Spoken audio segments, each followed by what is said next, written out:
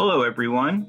Welcome to another episode of Amplifying Voices, a FAC anthology podcast on partisan politics, policies, history, peoples, and California community colleges. The podcast is brought to you by the Communications Committee for the Faculty Association of California Community Colleges. I'm one of your hosts, Ryan Tripp. My co-host is also from De Anza College and a governor-at-large on the FAC board, Amy Leonard. Hi, nice to be here, Ryan. Yep, just finished up my governorship and now just going to be working for the Communications Committee and making sure that I'm making you sound good on this podcast. Yes, especially a outgoing governor-at-large. For this Pride Month episode, we're chatting with Alicia Mullins, also from De Anza College. Welcome to the podcast, Alicia. Thank you so much for having me. It's an honor to be here.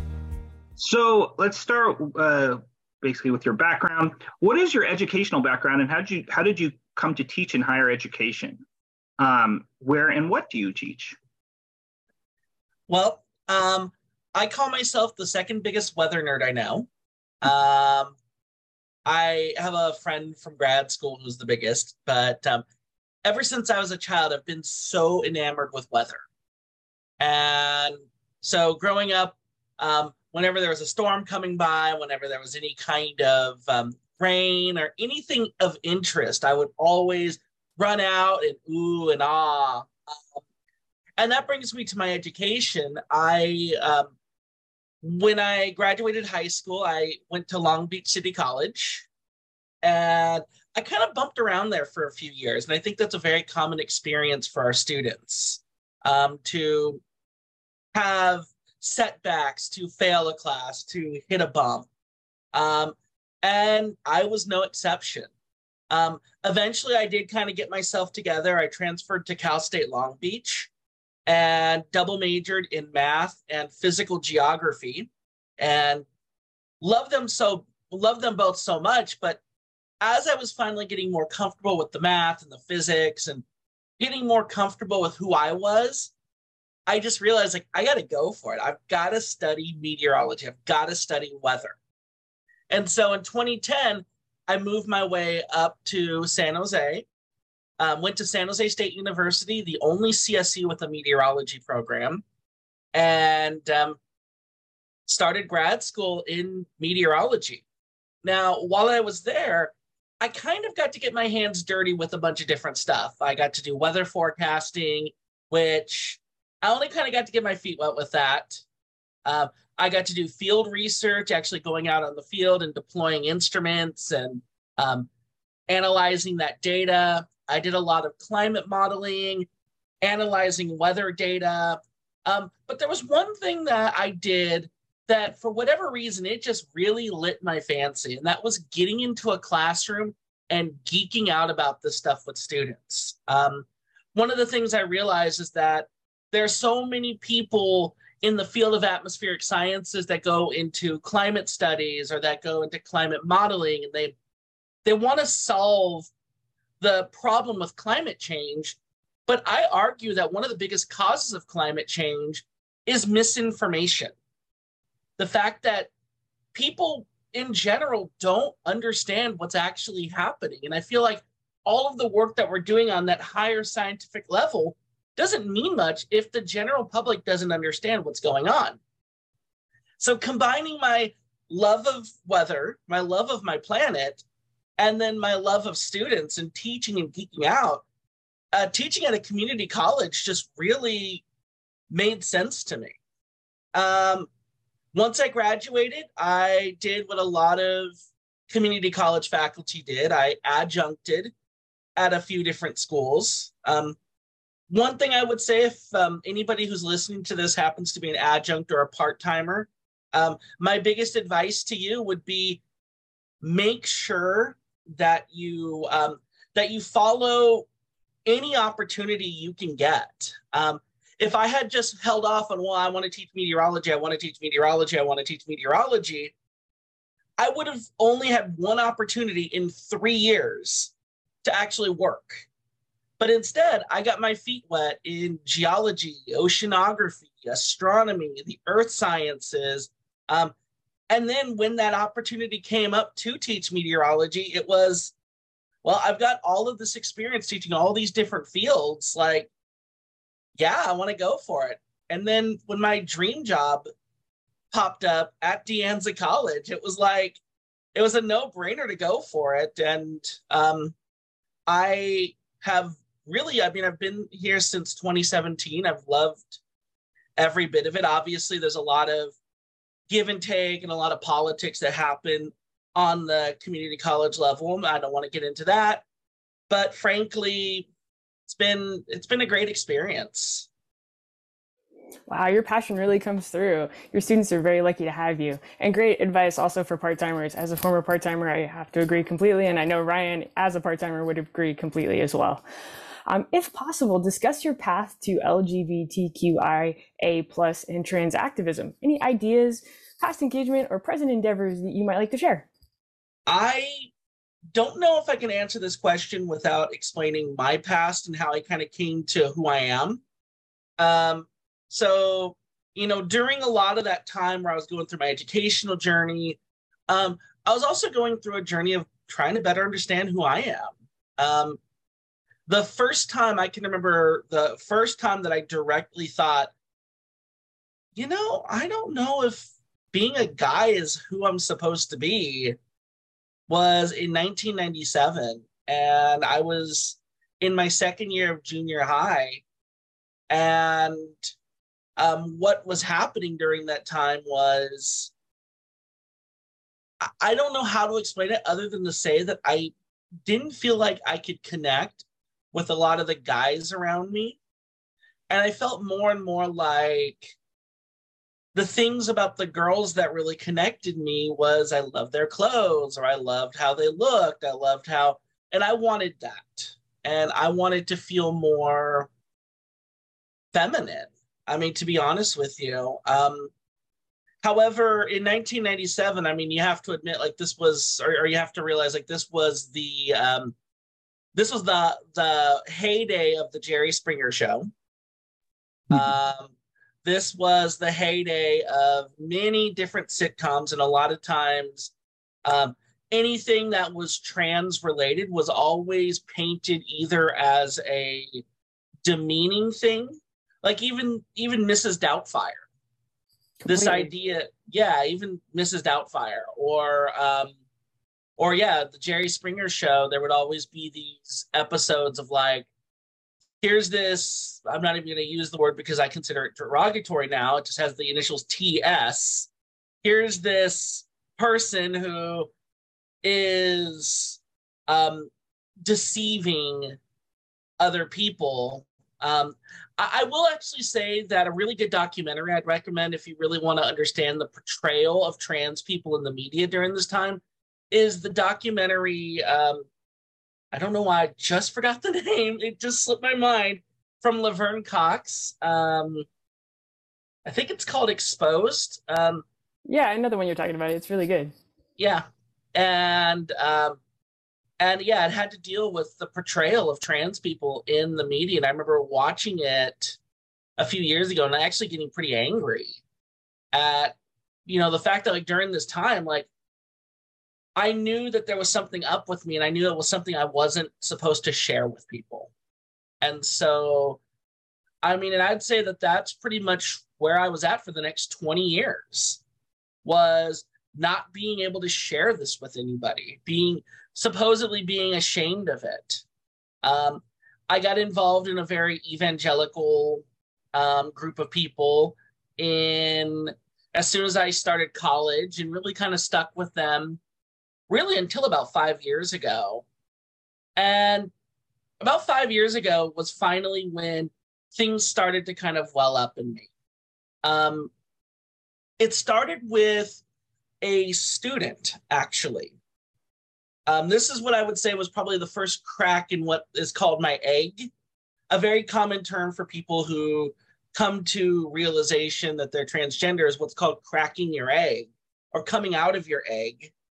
And in summer of 2015, I had a student who started the term off presenting as male, and then halfway through presenting as female. And I'm going to say right now, and I don't mind admitting this, I was very uncomfortable. And the reason why I was uncomfortable was twofold. The first one was during this time, I had zero training on how to support the student. I had no idea what I could do to help them. I didn't know about asking about pronouns. I didn't know about how to bring it up. I was afraid that I would, make it a bigger deal than she may have wanted me to. And so I just felt so nervous about, I want to still respect and support her, but I didn't know how to do it. And then the second big thing, and this is where the cracks in that egg came, I felt like I was looking into a mirror with this person. And it just really hit me hard to feel like, wow, like this one student is living what I wish I could live. And then little by little over the next few years, my wife and I would have conversations and this would come up. And during the time I had given my feminine self the name Alicia, and she's known all about it. I've never hidden this from her, which I'm very fortunate about. But, and little by little, it kind of started welling up more and more and more. And then I finally broke through in 2019 and finally started working on that journey towards becoming Alicia. It wasn't until about 6 months into the pandemic that it finally hit me that, yeah, this is leading to me transitioning. This is actually going to lead to me going full-time as Alicia.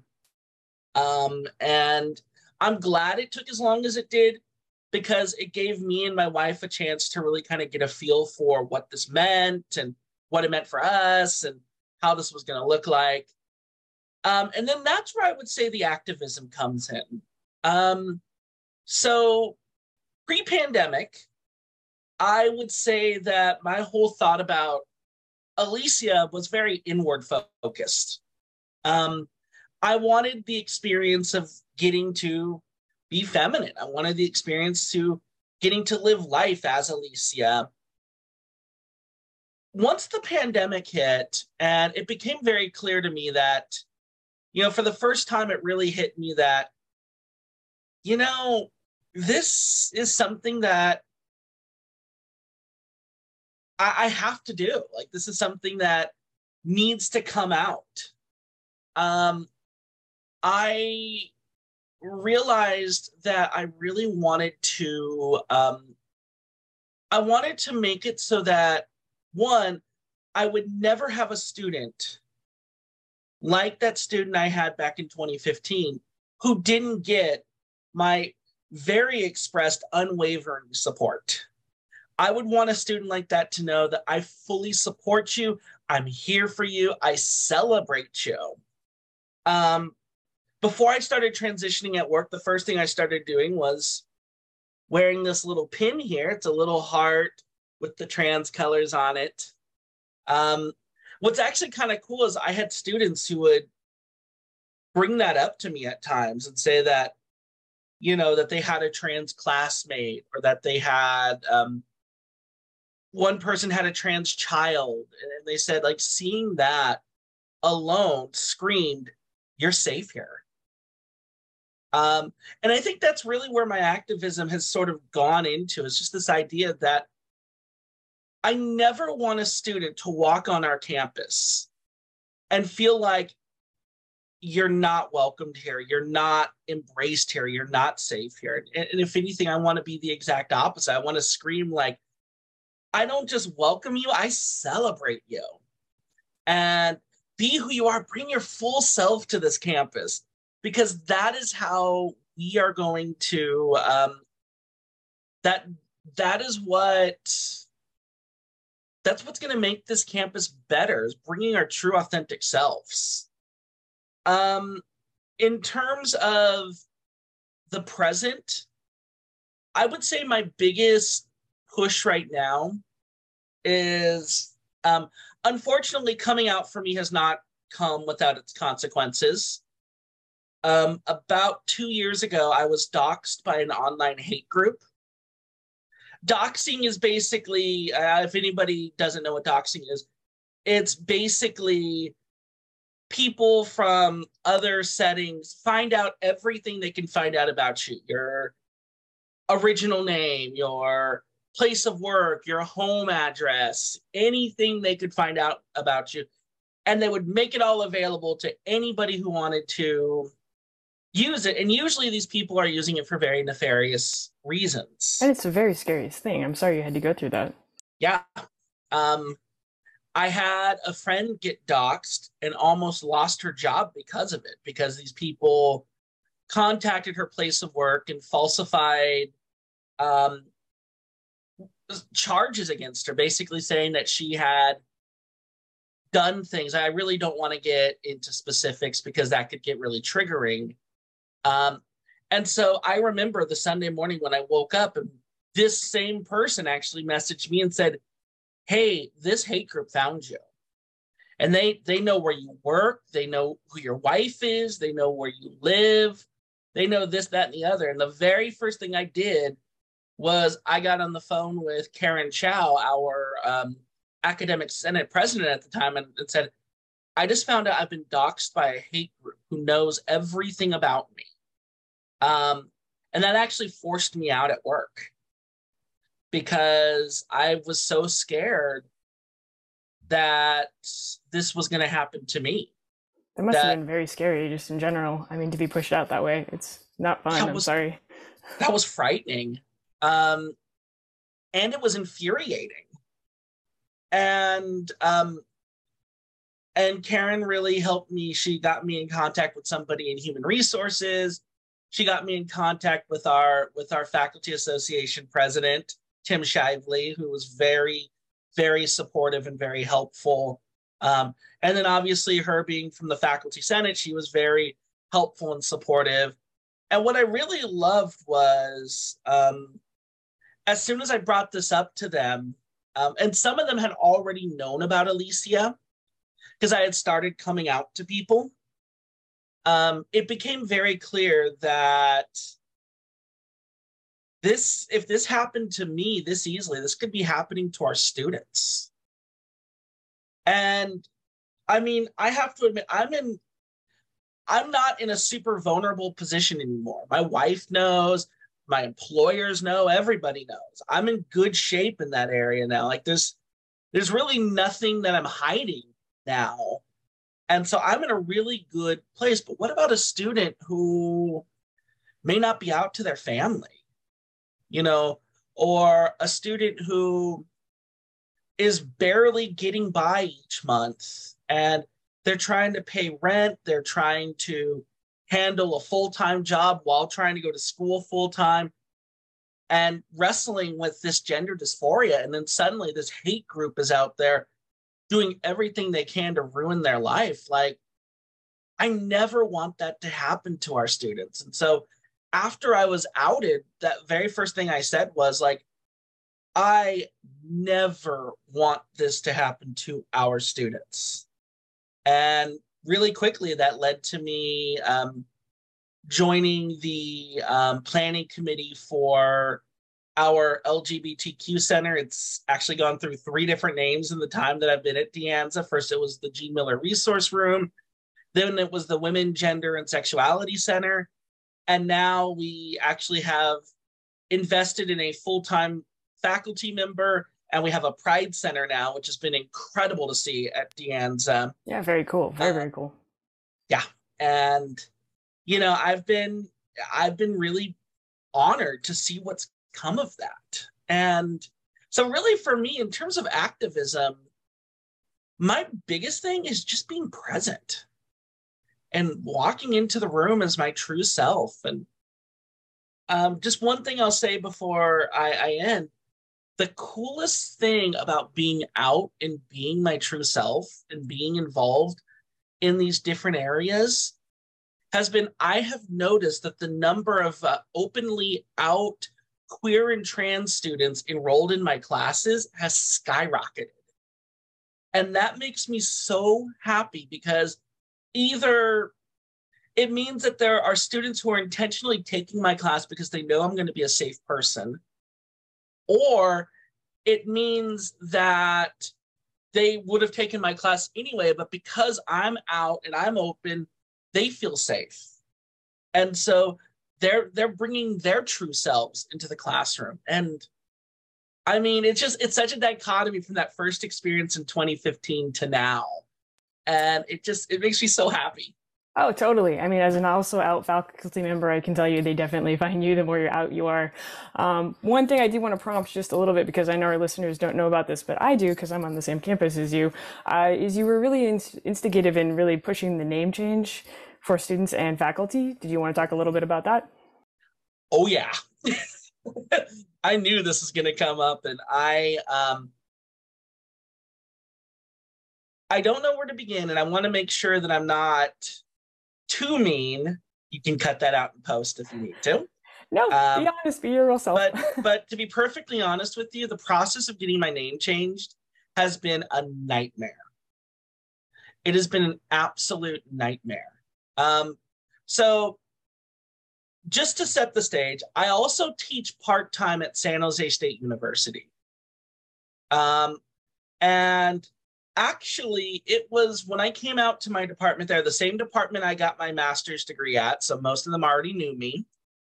When I came out there, their first response is, "Welcome, Alicia. We're so proud of you. We want you here, and we want you to be your authentic self here. So, we're not going to make you, obviously, but whenever you're ready, Alicia is welcomed in our classrooms." That's lovely. And they encouraged me, when you're ready, you can update your preferred name, and here's how to do it. I went on to their people management system, went to personal information, added Alicia as my preferred name, hit go, and immediately everything was different. My name in the schedule of classes was now Alicia. My email address was now Alicia. My department website now had me as Alicia. Everything that made me Alicia was suddenly like all the major things.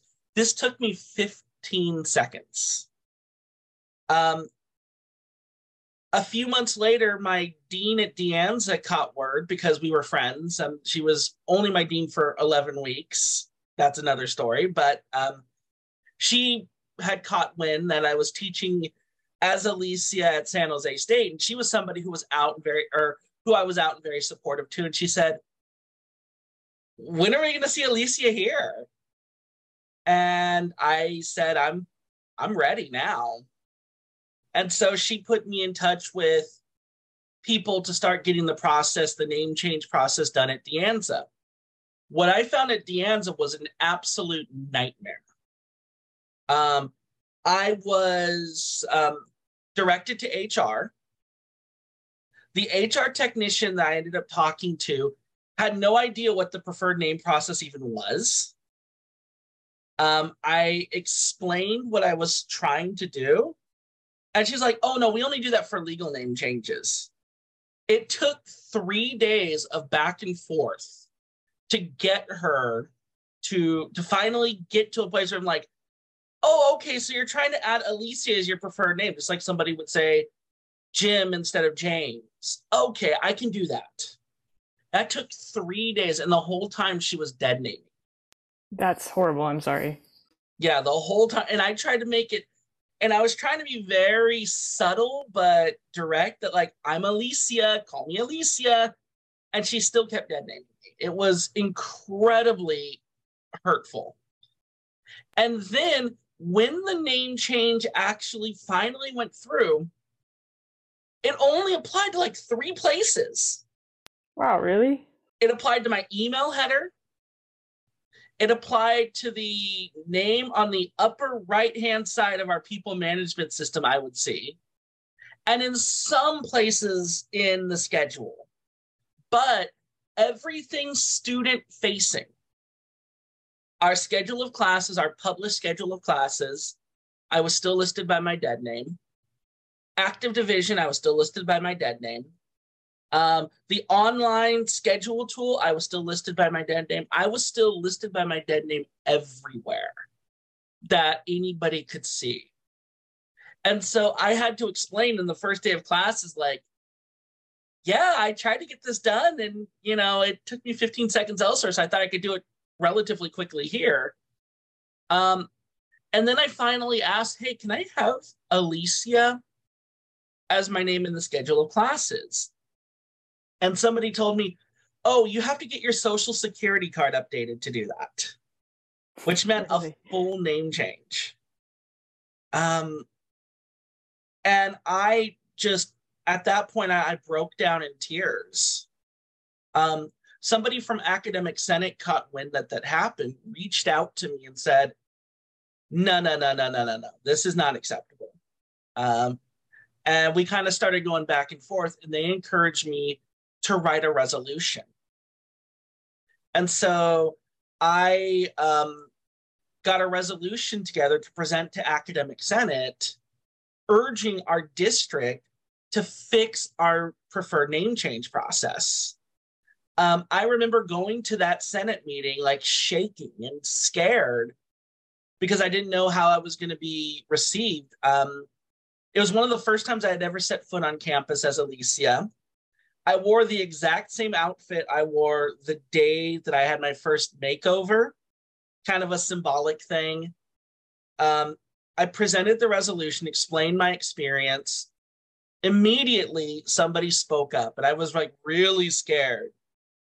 What the person said was, I would like to suspend normal parliamentary procedure and ask that the body pass this immediately with acclamation. And the body did it. And I almost broke down in tears when that happened.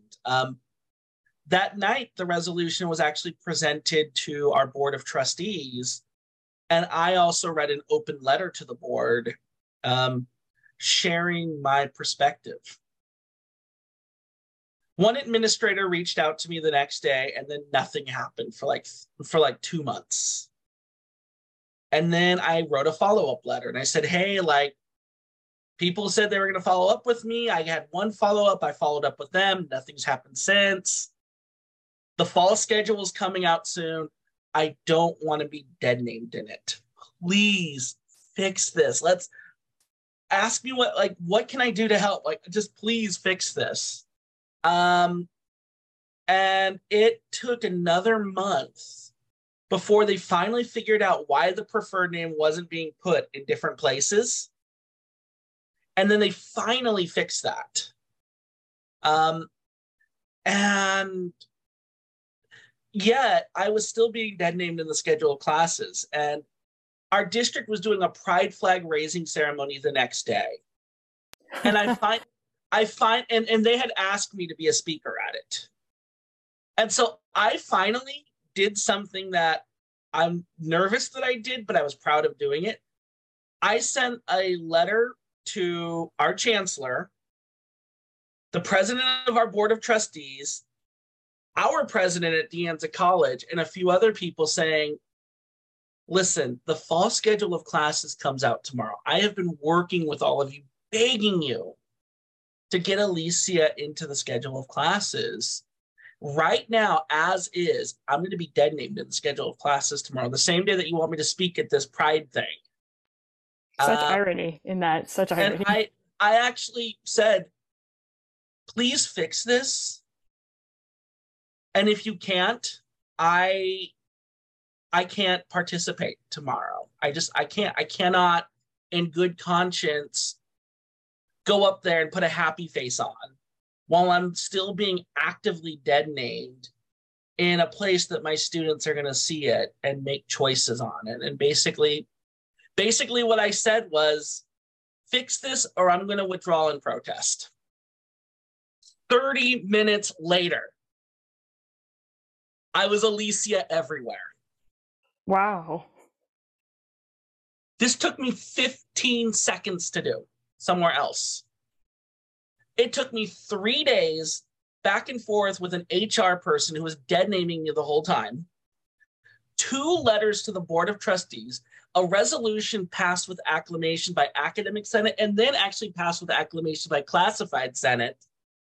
And it still took an 11th hour, I don't want to use the word threat, but basically an 11th hour threat to finally get it done. That's ridiculous. That is very crazy. That's unacceptable. In 2022, now it's 2023, how are we letting this happen in one of the most progressive places in the entire country? And if this is happening to me, what's happening to our students? Since then, we've worked on improving the preferred name process, but I'm going to go ahead and say that what was proposed and what has been implemented isn't really much better than what was originally. It's still a 4-day process. That's if everything goes right. That involves 2 different checkoffs from human resources. When we've been told constantly that our human resources is overworked and overworked and overworked and understaffed. And it really disappoints me. When they finally asked me for my blessing on it, I said, this is better than nothing, but I implore you, we need to keep working at this. This is not good enough. It's better than nothing, but it's not good enough. So to be honest with you, I mean, sorry if my passion and really the whole... No, I appreciate it. I threw myself kind of out here, but really that's something that really has broken my heart. Now, I will say really quickly, just to be very open and honest, that experience has been the only negative thing related to my transition I've had at work. Everybody has been great to me. Everybody has been supportive. Every colleague was welcoming and embracing. Every administrator has been really helpful. I honestly don't feel like anybody was openly trying to prevent me from becoming Alicia or resisting. But it's the fact that we have an archaic system that, I mean, I'm just going to say it, is a product of colonialism and is a product of the way things used to be that doesn't make space for people like me. And I don't think that we can say in one breath that we are welcoming and supportive, but then in the other breath, allow the system to continue to exist. But yeah, I mean, overall, people have been great though. But yeah, it's been heartbreaking. So, quite a journey. Given that this is the Pride Month episode, what is Pride to you? I mean, you kind of touched on various facets of it, but what is Pride to you in the context of your teaching, your research, activism, and also your path to the transition? I feel like the best answer I can give is a 2-word answer, which is unapologetically present. To me, pride is about being there, is about being in open spaces and being unapologetic about it, not feeling like you're making people uncomfortable, not feeling like you're not having this fear of what's the best way to say it? Not having this fear of making a situation awkward, but just bringing your full self to the forefront. To me, that's what pride is about. It's about being unapologetically you and being represented in the real world, being represented. And so to me, when I think about the concept of like what pride means to me, it's about showing that, hey, like, I'm here and I'm my true self. I'm not going anywhere, but I'm also human. I bleed just like you.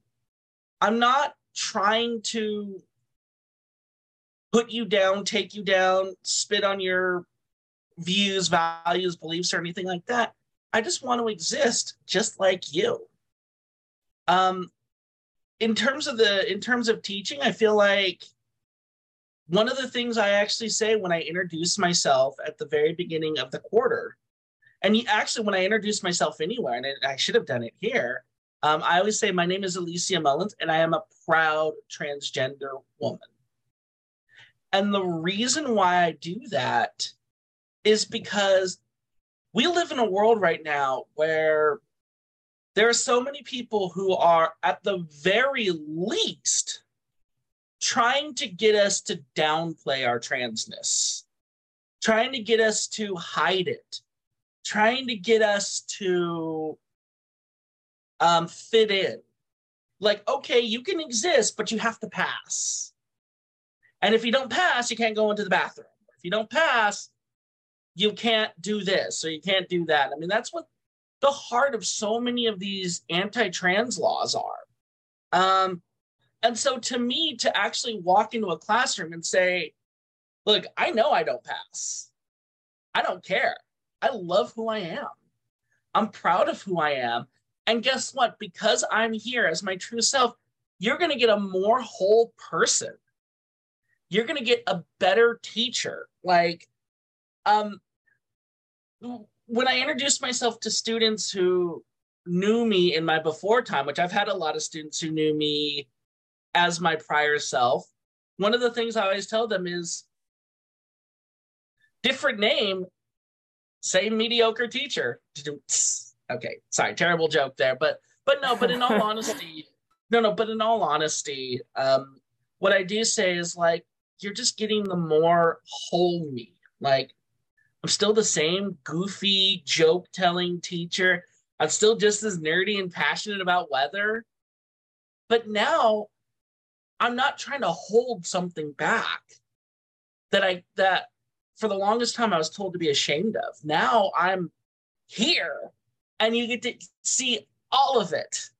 And to me, that's what pride is it's putting your whole self out there.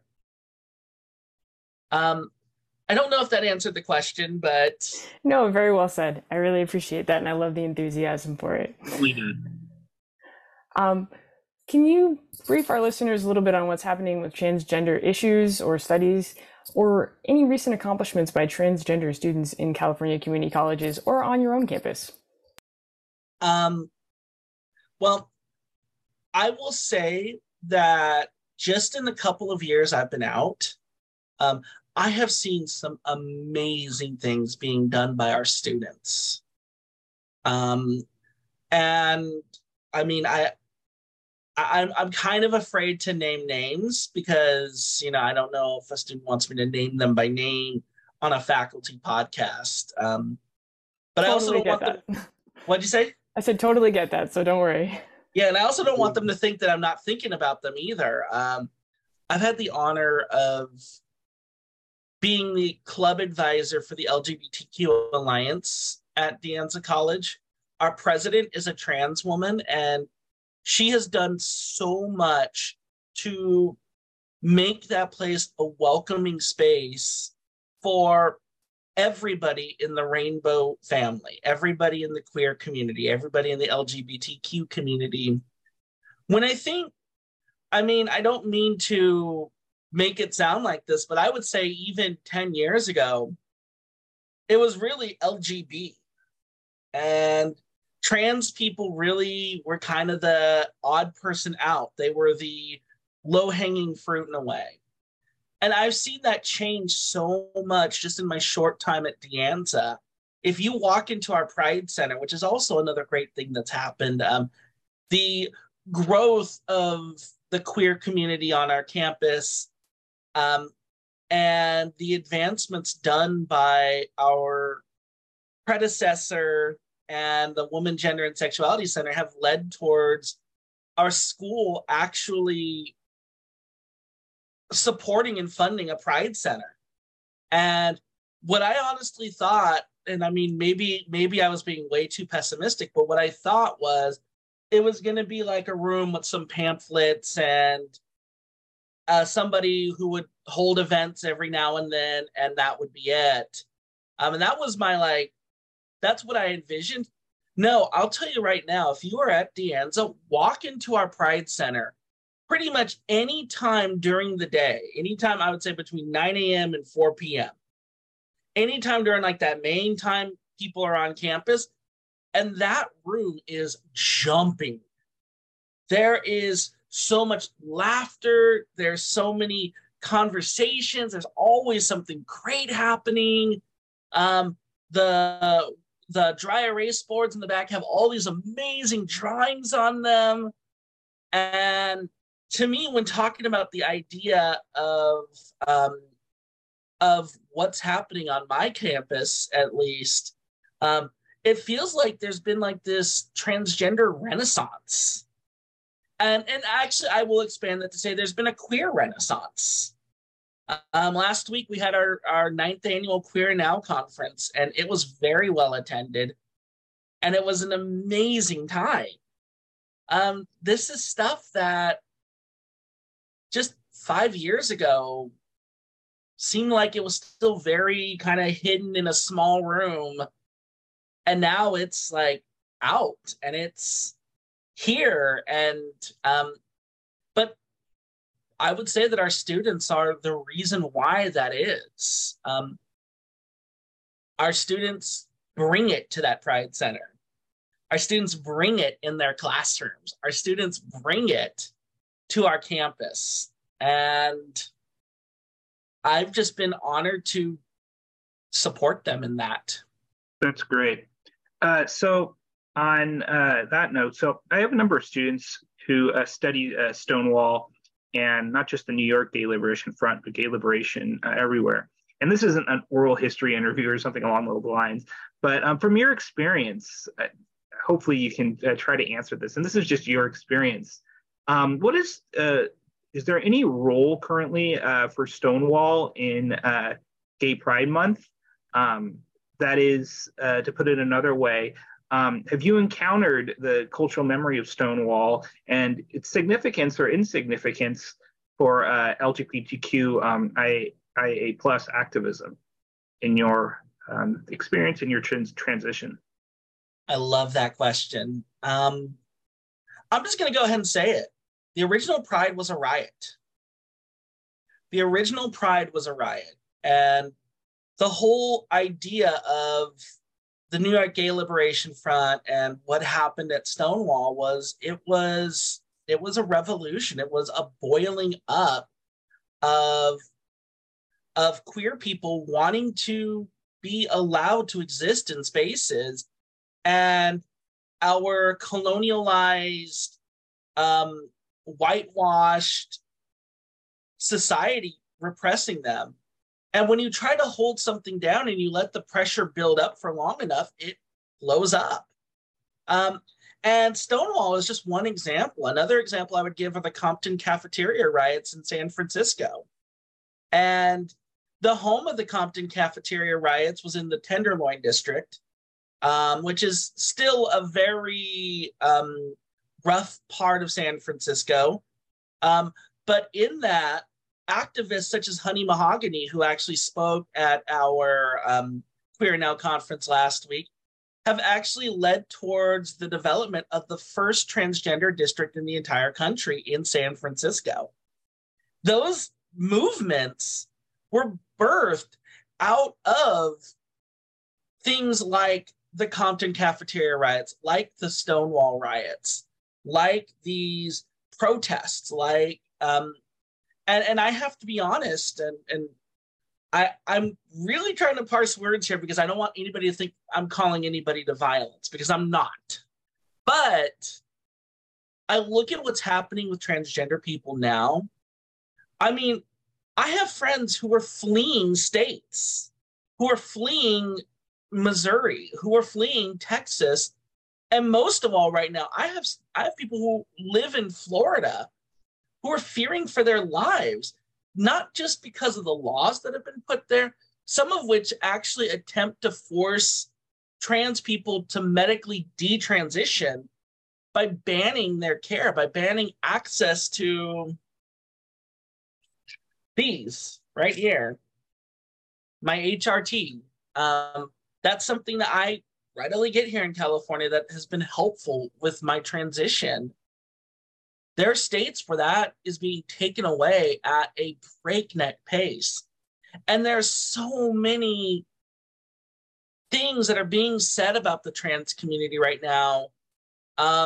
So many dehumanizing words, so many this concept of like we're a danger to children and stuff like that. And it just, I mean, I don't know if there is an answer to this besides rising up. And so when you think of Stonewall and when you think of the Compton cafeteria riots, I mean, both of those occurred in places that are at this moment now very, relatively speaking, accepting and welcome places. San Francisco obviously is, one of the like most LGBTQ cities in the country, and then New York, Stonewall obviously is a very historical place. But today's Stonewall is the Montana State Legislature, where Zoe Zephyr was censured, essentially for speaking out against anti-trans legislation.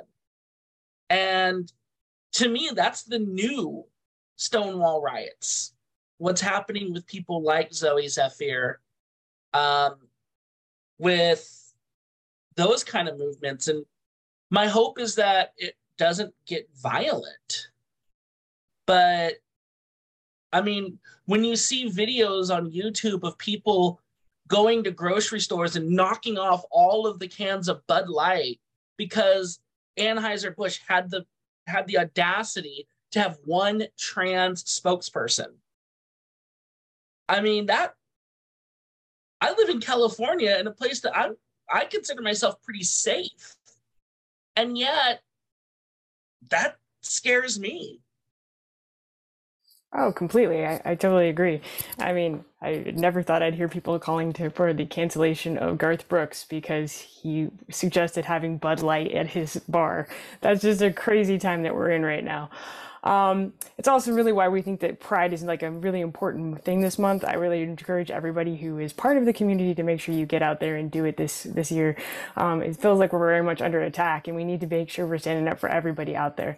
On that note, like in the California community colleges, what do you believe are the most pressing issues for LGBTQIA plus students, faculty, and staff?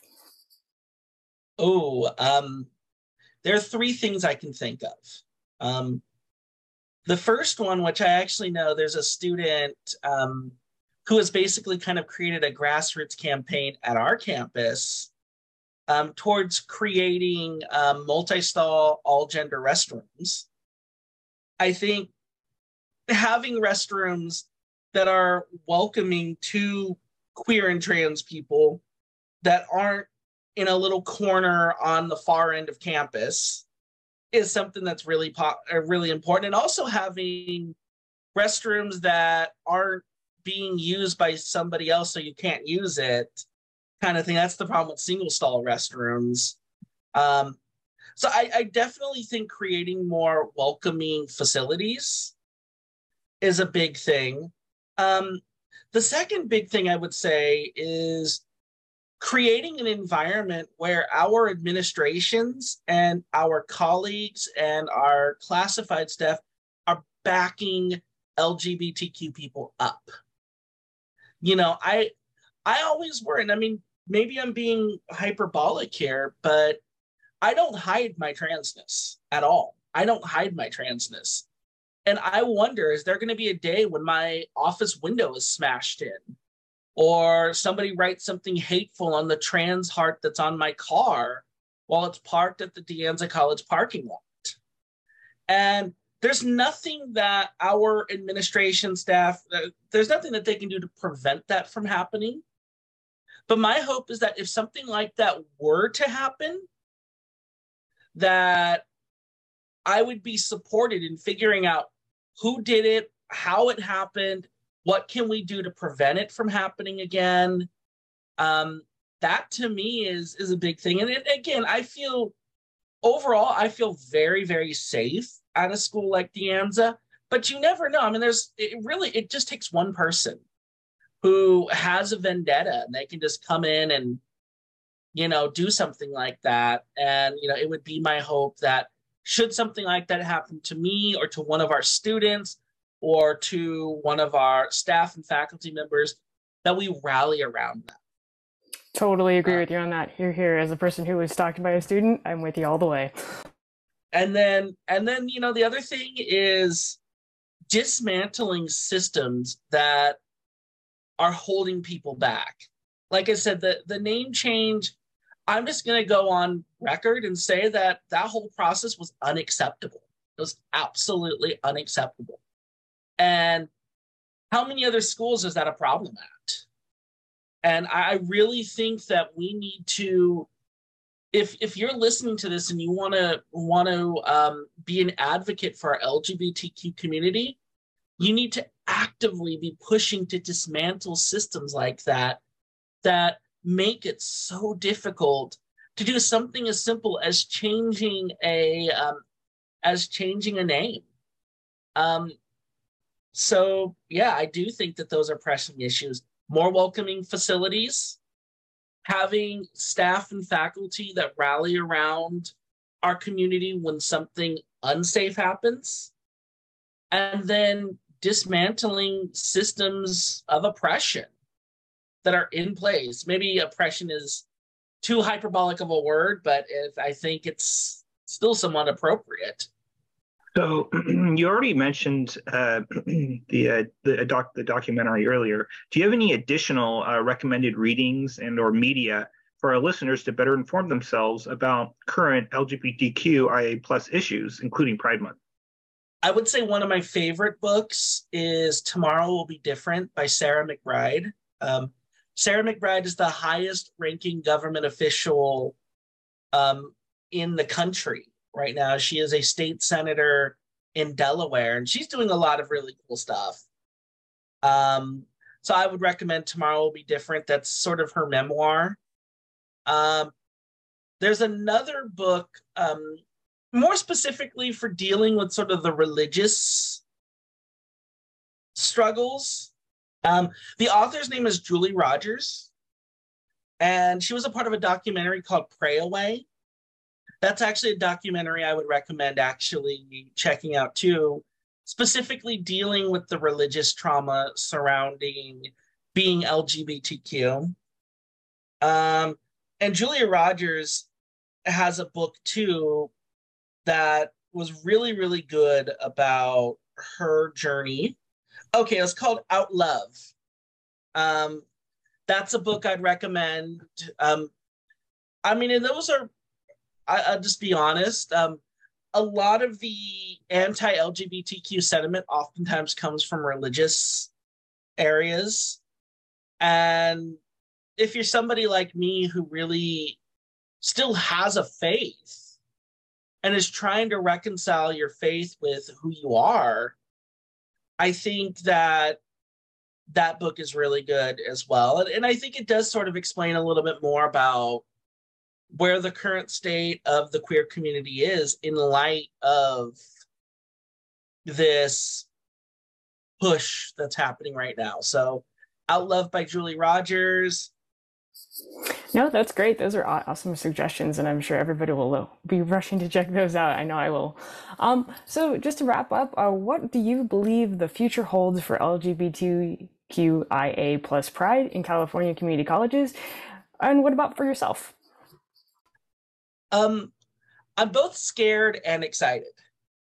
So the truth is that just in the short time I've been at De Anza, I have seen us getting more and more and more on board with pride. And I've seen that actually at a lot of schools and a lot of colleges around the area. This year, De Anza had the first Pride and Trans flag raising ceremony. And when I walk by our campus center and I see those flags flying in the wind, I feel very proud. And I feel like it screams, "You're welcome here." I think that we're going to see more of that here in California. And I think that we are in an environment that really has an appetite for it. And that makes me really excited. I've also kind of had to realize that progress is still slow. There are still opponents to what's happening, even on our campuses. There are still systems in place that are holding us down. There are still obstacles in front of us that are making it harder for us to bring our whole authentic selves into the classroom. But I feel like those headwinds are becoming less and less here in California. That being said, I'm just going to go on record and say I am terrified about 2024. Me too. I think we all are. I mean, to me, I'm going to be honest, I'm not worried about Trump, because in a way, like, I think a lot of us have, we know who he is and we know how to deal with him to an extent. I'm more worried about somebody like Ron DeSantis becoming president.